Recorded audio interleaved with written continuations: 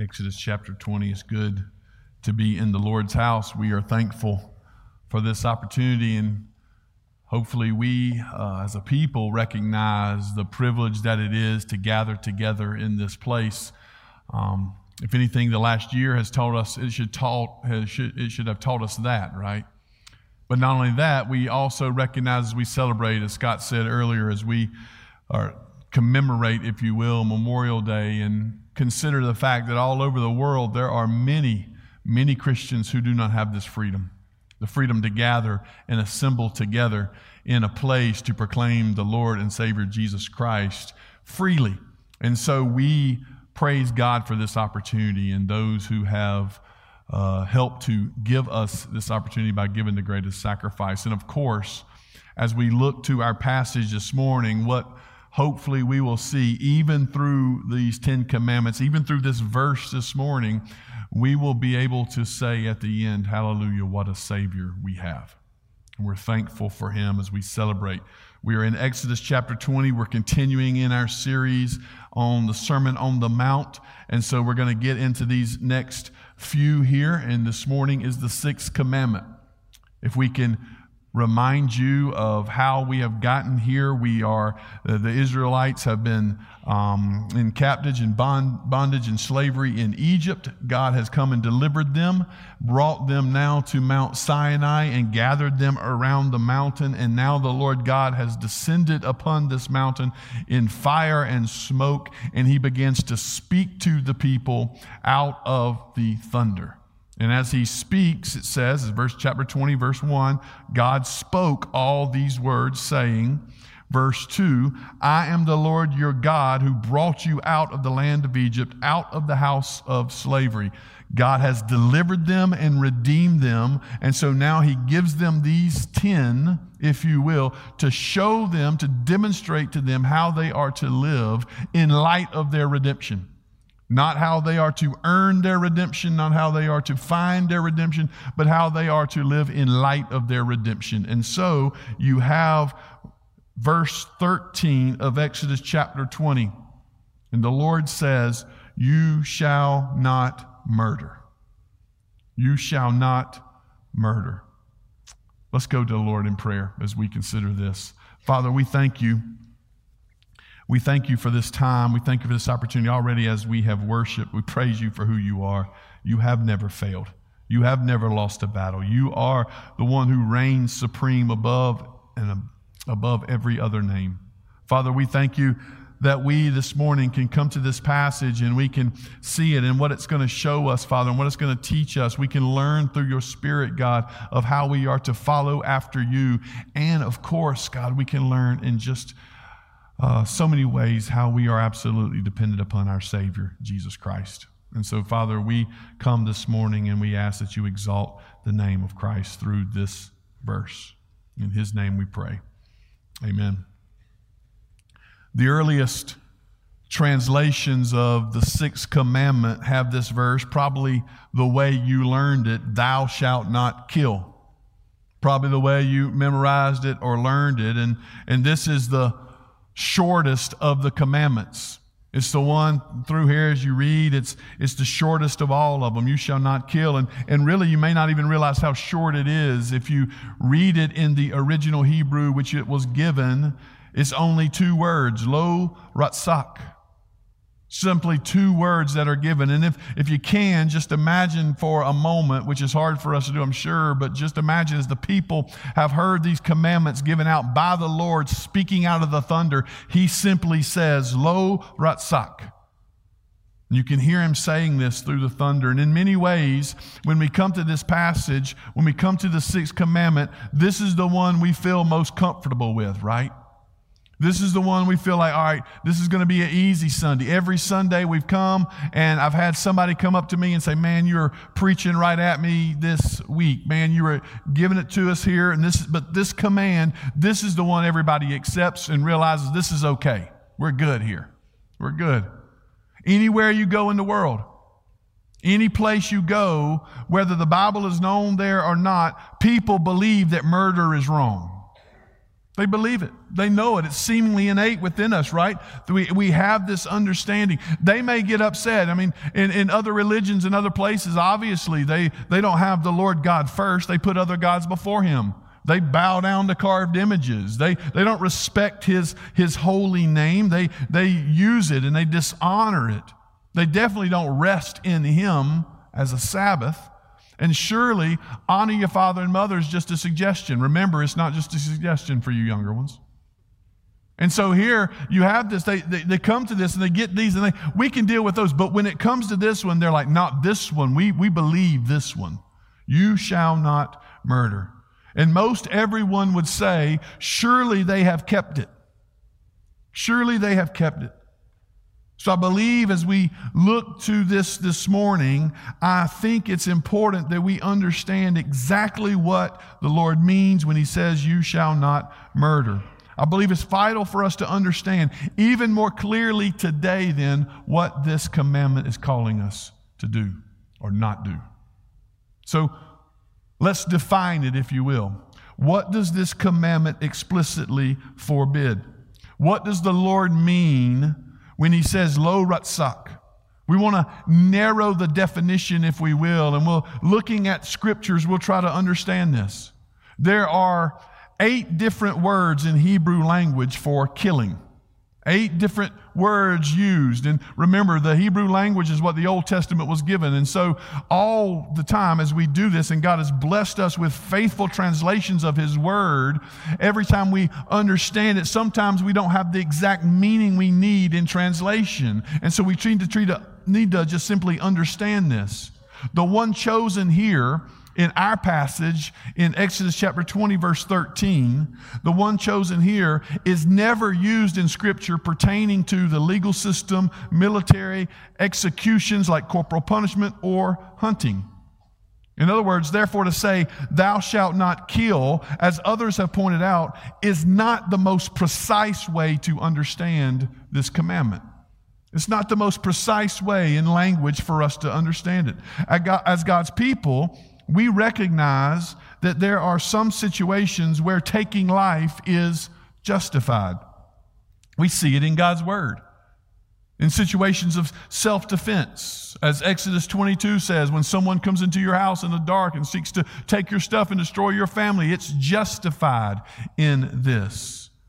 Situations of capital punishment, especially, and hear me when I say this, capital punishment where there is obvious and clear guilt. The Scripture says this is justified in Genesis chapter 9, verse 6. We'll come back to that verse. In issues of war, where war is completely necessary, we see this as justified in Scripture. Romans 13 says that this is the power that God gives the government. God establishes government and He gives them this government to determine these things. And there are situations that we see throughout Scripture and even in our world where war even is justified to protect the greater good.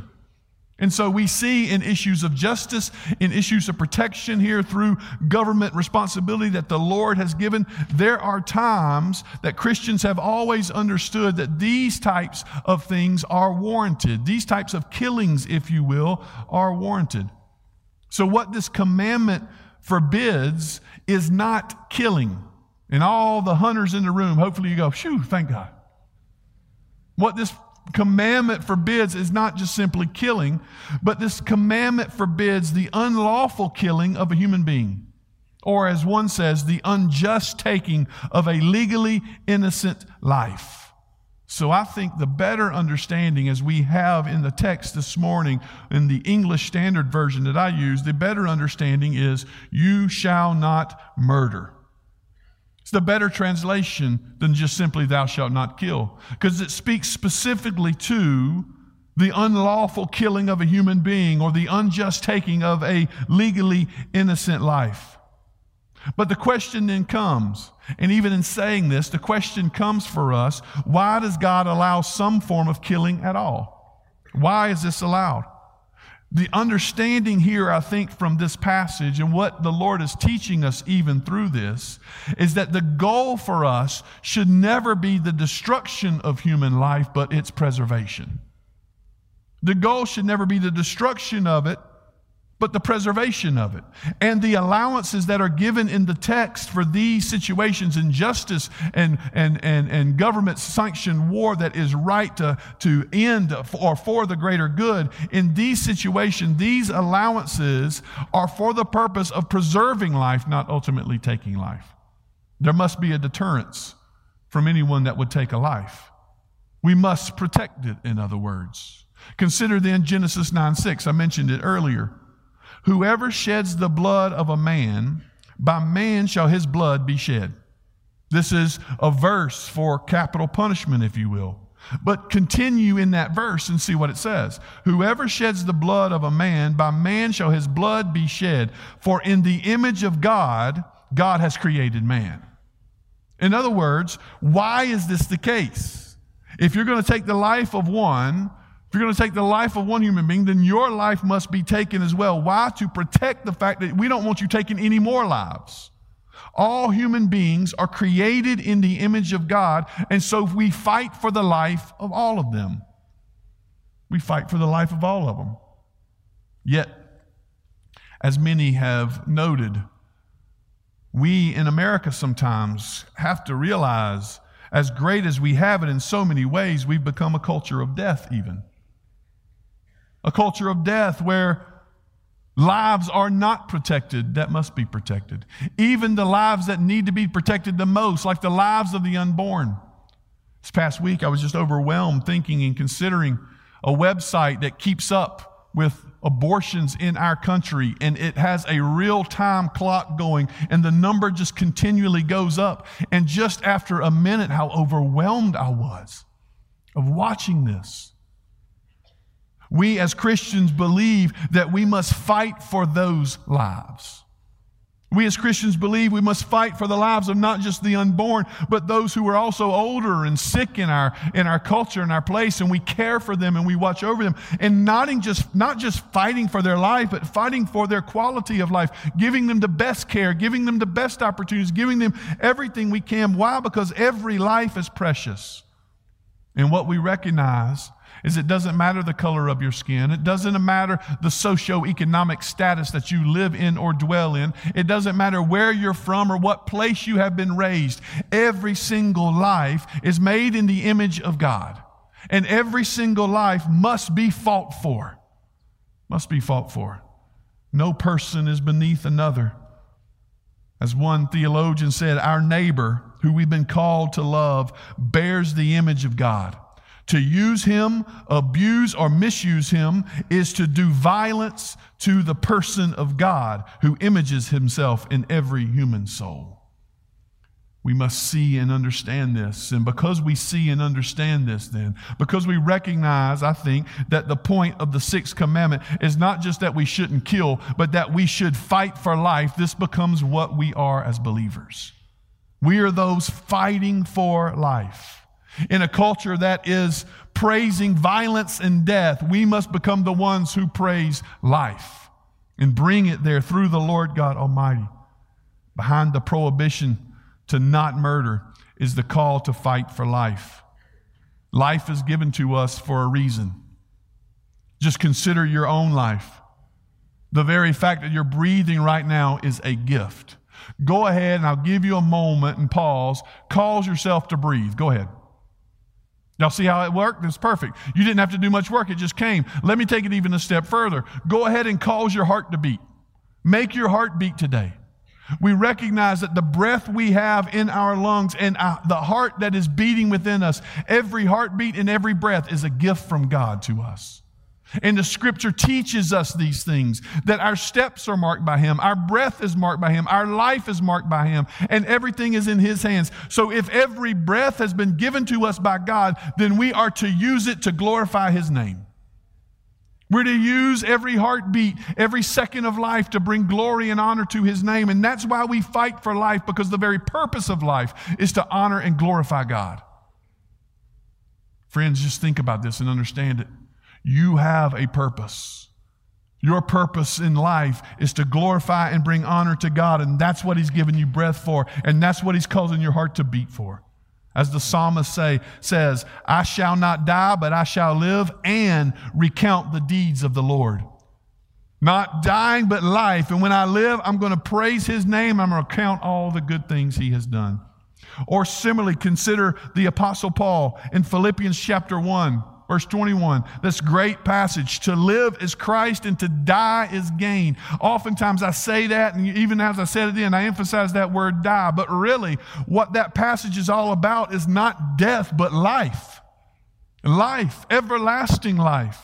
All that belongs to Christ, because what Paul says is this, that if I die, it will be better. Why? Because when he dies in Christ, he lives, and he goes on to be with Him. In fact, the next line says, for to die would be far better to go on and be with Christ, right? But as long as he lives, he's going to live for His glory. And so every bit of life and death belongs to Christ in following after Him. It's all His. We are in His sovereign hand. We are alive today because God wants us alive right now. And ultimately, we put that life in His hands and seek to fight for it, to fight to bring glory and honor for Him, to fight for His name in all things, all of life, both here and after. The life that is now and the life that is to come belongs to God. And this, I believe this is the basis of this command.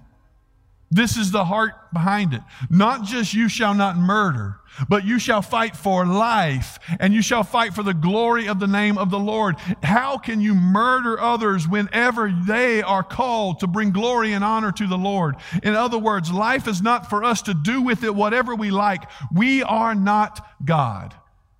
We're not God. Life is not ours to do with it how we wish or whatever we like. Is God's. He has given it to us. He has put it within us, and we are to use it for His glory and for His name. God is to determine what shall be done with life in the womb and all the way to the tomb. All life is God's, and all life brings glory to Him. And when you murder, you rob God of His glory. And you do the very opposite of what God has done. You see, God came and created Adam and Eve in the garden, and it was good, right? And there they were in the garden. The Lord had given and provided everything they need. But then death entered in. And how did death come in but sin? You see, death and sin were not originally in God's ultimate plan here. That's not the way it would go. It would be that they would love Him and serve Him. Now we know God is in control of all things, but that death and sin entered in, and so now God has dealt with it. And how does He deal with it? Through sending His Son to die so we can have life. Which turns us then to our last part of this. God is to determine what shall be done with life from the womb all the way to the tomb. So the command in its essence is for us to not just kill, but to fight for life. When we think about the commandments, they have this nature to them. There is the outside of the commandment, if you will, or the outward activities, what others see, what we do. And though it's been there all along, we really start to see that in the second part of the commandments. You turn here on how we treat our neighbors. We must see then that in treating our neighbors, thou shalt not murder, you shall not murder. Now we think about not just the outward actions, but also our inward actions. And what many have said, we must avoid murder of the heart. We fight for life, and we avoid murder of the heart. Each command covers not only the outward actions, but also the inward attitudes that we have. And what we find is instead of being one of the easiest commands to keep, what we find here is this command that is given to us, instead of being one of the easiest ones for us, and we come in and we cruise, and I'm sure everyone felt comfortable here today because we can come into this, and Josh has just come up and started talking about murder and everything else, and I'm good, I'm safe. If you're not, we can talk about it later. I'm good and I'm safe. We're talking about it, I'm fine. But oftentimes we're a lot like the rich young ruler. When it comes to the Lord, and the Lord says, keep the commandments, don't murder, don't lie, don't cheat, don't steal. And what does the ruler say? All these I've kept. All these I have kept. And we come into this passage and we think this is the easy one, right? You shall not murder, I'm safe here. But like the rest of the commandments, Jesus, who fulfills the law, also transforms it. Jesus, who fulfills it, also transforms it and doesn't just look at the outward actions, but also at the inward heart and who we are. And I want you to know that when God forbids murder, He's forbidding the root of murder as well. Not just the outward action, but what happens in the heart. Things such as envy, hatred, revenge, and anger. In fact, God considers all these to be murder. If we can prove this, we look to His passage in Matthew chapter 5. And you can go ahead. It's safe to do this. You can file this in statements I wish Jesus hadn't said. You know what I'm saying? That file. Where have you had that? Passages I wish Jesus hadn't said. Because in Matthew chapter 5, Jesus is going to make this clear, I believe. When Jesus has a Sermon on the Mount, gathered with His people again at the mountain, and God is speaking through His glory, through His Son. Now He gives the Beatitudes. He tells them, you are salt and light. So what does it mean to be salt and light? He's going to fill them in on that. He says, I've come to fulfill the law, and so let's talk about the law, if you will. You have heard that it was said of old, you shall not murder. You have it understood this way. You have understood it in this way. You've known what it was said. You've heard of the commandment. You've understood it all along as this. You've heard it said this way. You shall not murder, and whoever murders will be liable to judgment. But I say to you, so Jesus is going to transform this and take it deeper, not just to the outward actions, but to the motivations of the heart. You have heard it was said this way, you shall not murder, and whoever murders will be liable to judgment. But I say to you that everyone who is angry with his brother will be liable to judgment. Whoever insults his brother will be liable to the council, and whoever says, you fool, will be liable to the hell of fire. Jesus takes this commandment when everybody's skirting through thinking, I've got this one on my own, and then He dives straight into the very heart of the matter, if you will. John, the apostle who heard Jesus teach on this, takes this even further in 1 John 3:15 and states it very clearly. Everyone who hates his brother is a murderer. And you know, no murderer has eternal life abiding in him. Do y'all hear the first part of this? Everyone who hates his brother is a murderer. This is right in line with what Jesus says. You have heard it was said, you shall not commit murder. Whoever murders will be liable to judgment. But I say to you, everyone who is angry with his brother will be liable to judgment. Murders will be liable. Anger and hatred to your brother will be liable. So Jesus dives into the very heart.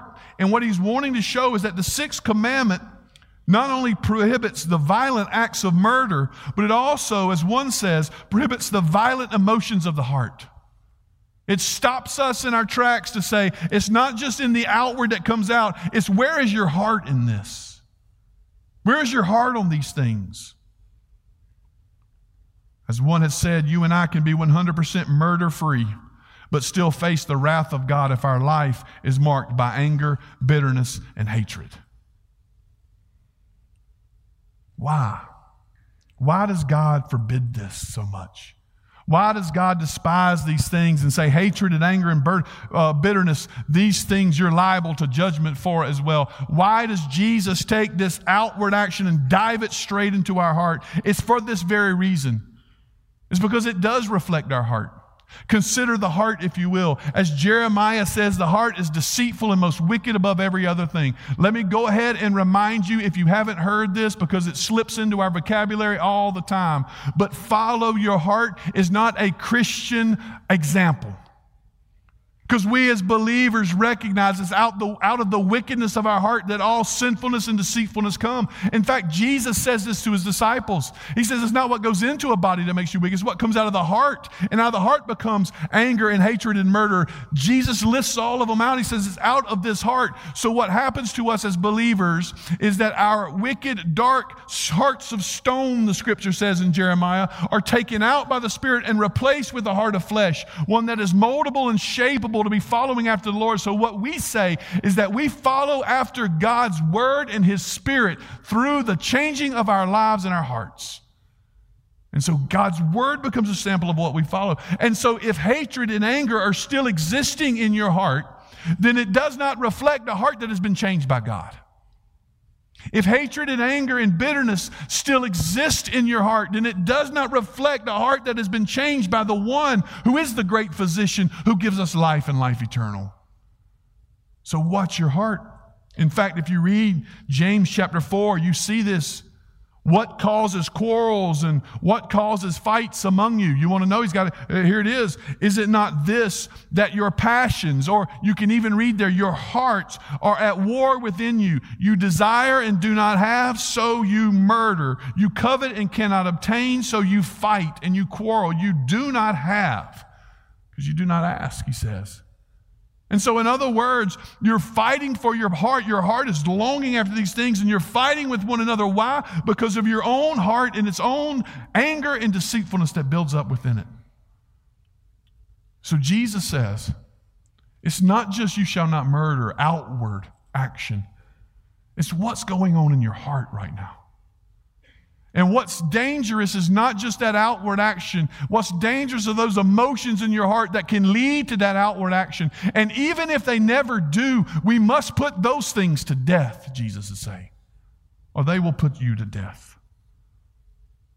Why does God forbid this in this way? Because it reflects a heart that has been changed by God. Also, it affects our worship. Back in Matthew chapter 5, Jesus says, if you're like this, if you've got anger against someone, you're liable to judgment. You say, you fool, you're liable to the hell of fire. So if you are offering a gift, in verse 23, at the altar and there, remember that your brother has something against you, leave your gift there before the altar and go. First be reconciled to your brother and then come and offer your gift. Come to terms quickly, he says. In other words, if you're coming to worship the Lord and someone has something against you, you must seek after reconciliation with them. But notice what Jesus says. He comes at this and says, if someone's got something against you, then you must go and seek reconciliation. But how much more so is it if you've got something against someone else? You must go and make it right, because you can't even bring it to worship. Be reconciled in these things. It affects our relationships. It affects our relationships in so many ways. You're looking at me probably now and you're thinking, Pastor, you don't know what they've done to me. You don't know the pain and anger these people have caused in my life. And so therefore my anger is not just unfounded. It's not just conjured up on my own. And I would say to you this morning, I understand. I understand it's difficult. This is why we say we file these into things we wish Jesus hadn't said, right? But just recognize, anytime we come to terms with our own sin, it's not going to be easy. And anytime the Lord does work in our own hearts, it is not simple. But let me remind you of this, that whatever anyone has done to you in this world, it is not worse than what you have done to Christ. Whatever anyone has offered up, whatever anyone has done to you, it is not worse than what you have done to Christ through your sin, shunning His glory in His name. Whatever anyone has done to you is not worse than what you have done to Christ, and Christ Jesus has died for you. And in this, He has displayed love so great, so amazing, so divine. It demands our soul, our life, our all. This is why John 3:16 is so great for us, right? For God so loved the unlovable that He gave His only Son, that whoever believes shall have life. You see, these commandments are given to us for a reason. These commandments are given to us, as Paul says, as a schoolmaster, if you will, to teach us something. What these commandments teach us is that we are absolutely desperate for someone to save us. Because when you go down the list, you realize in many ways, and Josh Powell's preaching to Josh Powell, you go down the list, you realize we have broken each and every one of these. And while, yes, my outward action has never murdered, there has been hatred in my heart. And while, yes, my outward actions have never murdered, there has been slander and there has been anger that is unrighteous in my life. And so what this passage teaches me, just like all the other commandments, is that I am desperate for one to come and save me and redeem me from my sin that has mounted up over and over again and only charges me to death. I'm desperate for one to bring me life. And the good news is we have one who has. The good news is we have one who has. John Wesley, when he came to America the first time, was not a believer. He says this. In fact, he got saved on the boat going back to England. But he came to preach anyway. Thought it was what he's supposed to do. When he came to Georgia to preach, he began to preach. But he said, all I knew was the law. All I knew was the law. So he preached, and he preached the law. He preached, and he preached that you're a sinner. He preached, and he preached that you're going to hell. And he preached, and he preached that you're a sinner that's going to hell, and you've broken all of these commandments. And so much so that John Wesley said, I barely escaped with my life because they despised me for it. I don't want you to despise me this morning. I don't want you to look at this passage and have no hope but only have despair. I don't want you to have that now, because not only do we have God's law that teaches us that we are sinners desperate for the Lord, but we also have His grace that teaches us that in our sinfulness, God has come through His Son, Jesus Christ, to die in our place and take our sin, our anger, our hatred. He's taken it all. And there on the cross, He crushed it to death. He took the wrath that was deserved for us, the death that we deserved in our place for us. So that when we come to the law, what we celebrate here now is not the law itself, but we celebrate the grace that surrounds it through Jesus Christ our Lord. Jesus took the cup of wrath that belonged to me and paid it every last penny. Notice what Jesus says. If you have hatred in your heart, if you have anger in your heart against another, it says down in verse 26, truly I say to you, you will never get out until you have paid the last penny. I'm telling you today of the one who's paid the last penny for you. For Jesus took your sin and crushed it. And we thought we were going to get out easy today, I know. But you need to understand that when we look to God's Word, and especially His law, it's going to teach every single one of us, Josh Powell included, preaching to me first. It's going to teach every single one of us that we are sinners. But bearing the shame of our sin and scoffing rude of the brothers, right? Bearing shame and scoffing rude. Y'all know this song, right? Bearing shame and scoffing rude, in my place, condemned He stood. Hallelujah. What a Savior. So what we proclaim from this pulpit is not simply you're a sinner that deserves death. What we proclaim from this pulpit is you're one who has the great and glorious opportunity and privilege to hear of Jesus Christ, the Savior and Lord, who gives life. And God, the one who holds life and death in His hands, who had every reason to take ours because of our sin, who had every reason to pour the judgment out on us that we rightfully deserved. He had every reason to take our life, but He gave us His instead. And if you're prone to anger, and your heart is bitter this morning, and resentment resides there, you need to know, if you have murder in your own heart towards someone, Jesus died for that sin this morning. And He can forgive you, and you can release it. Repent and turn from it. Believe in the Lord Jesus Christ and release it. You need it no more. For consider who you once were, dead and lost in your sins, deserving wrath, as Ephesians 2 says. But now know who you are. Because of Christ, you have life. And so if He has forgiven you, by all means, what does the Scripture teach us? We can forgive others. So you shall not murder, but you should fight for life. And you should be salt and light in a world that's a culture of death, Jesus says. Jesus tells us when we look at our enemies, we are to love them. And so may it be our desire as God's people to love, not to kill. but to bring life, not death. All for the glory and name of our Savior, Jesus Christ. If you have that bitterness and hatred in your heart, even today, Jesus paid for it. Look to Him. Let's pray.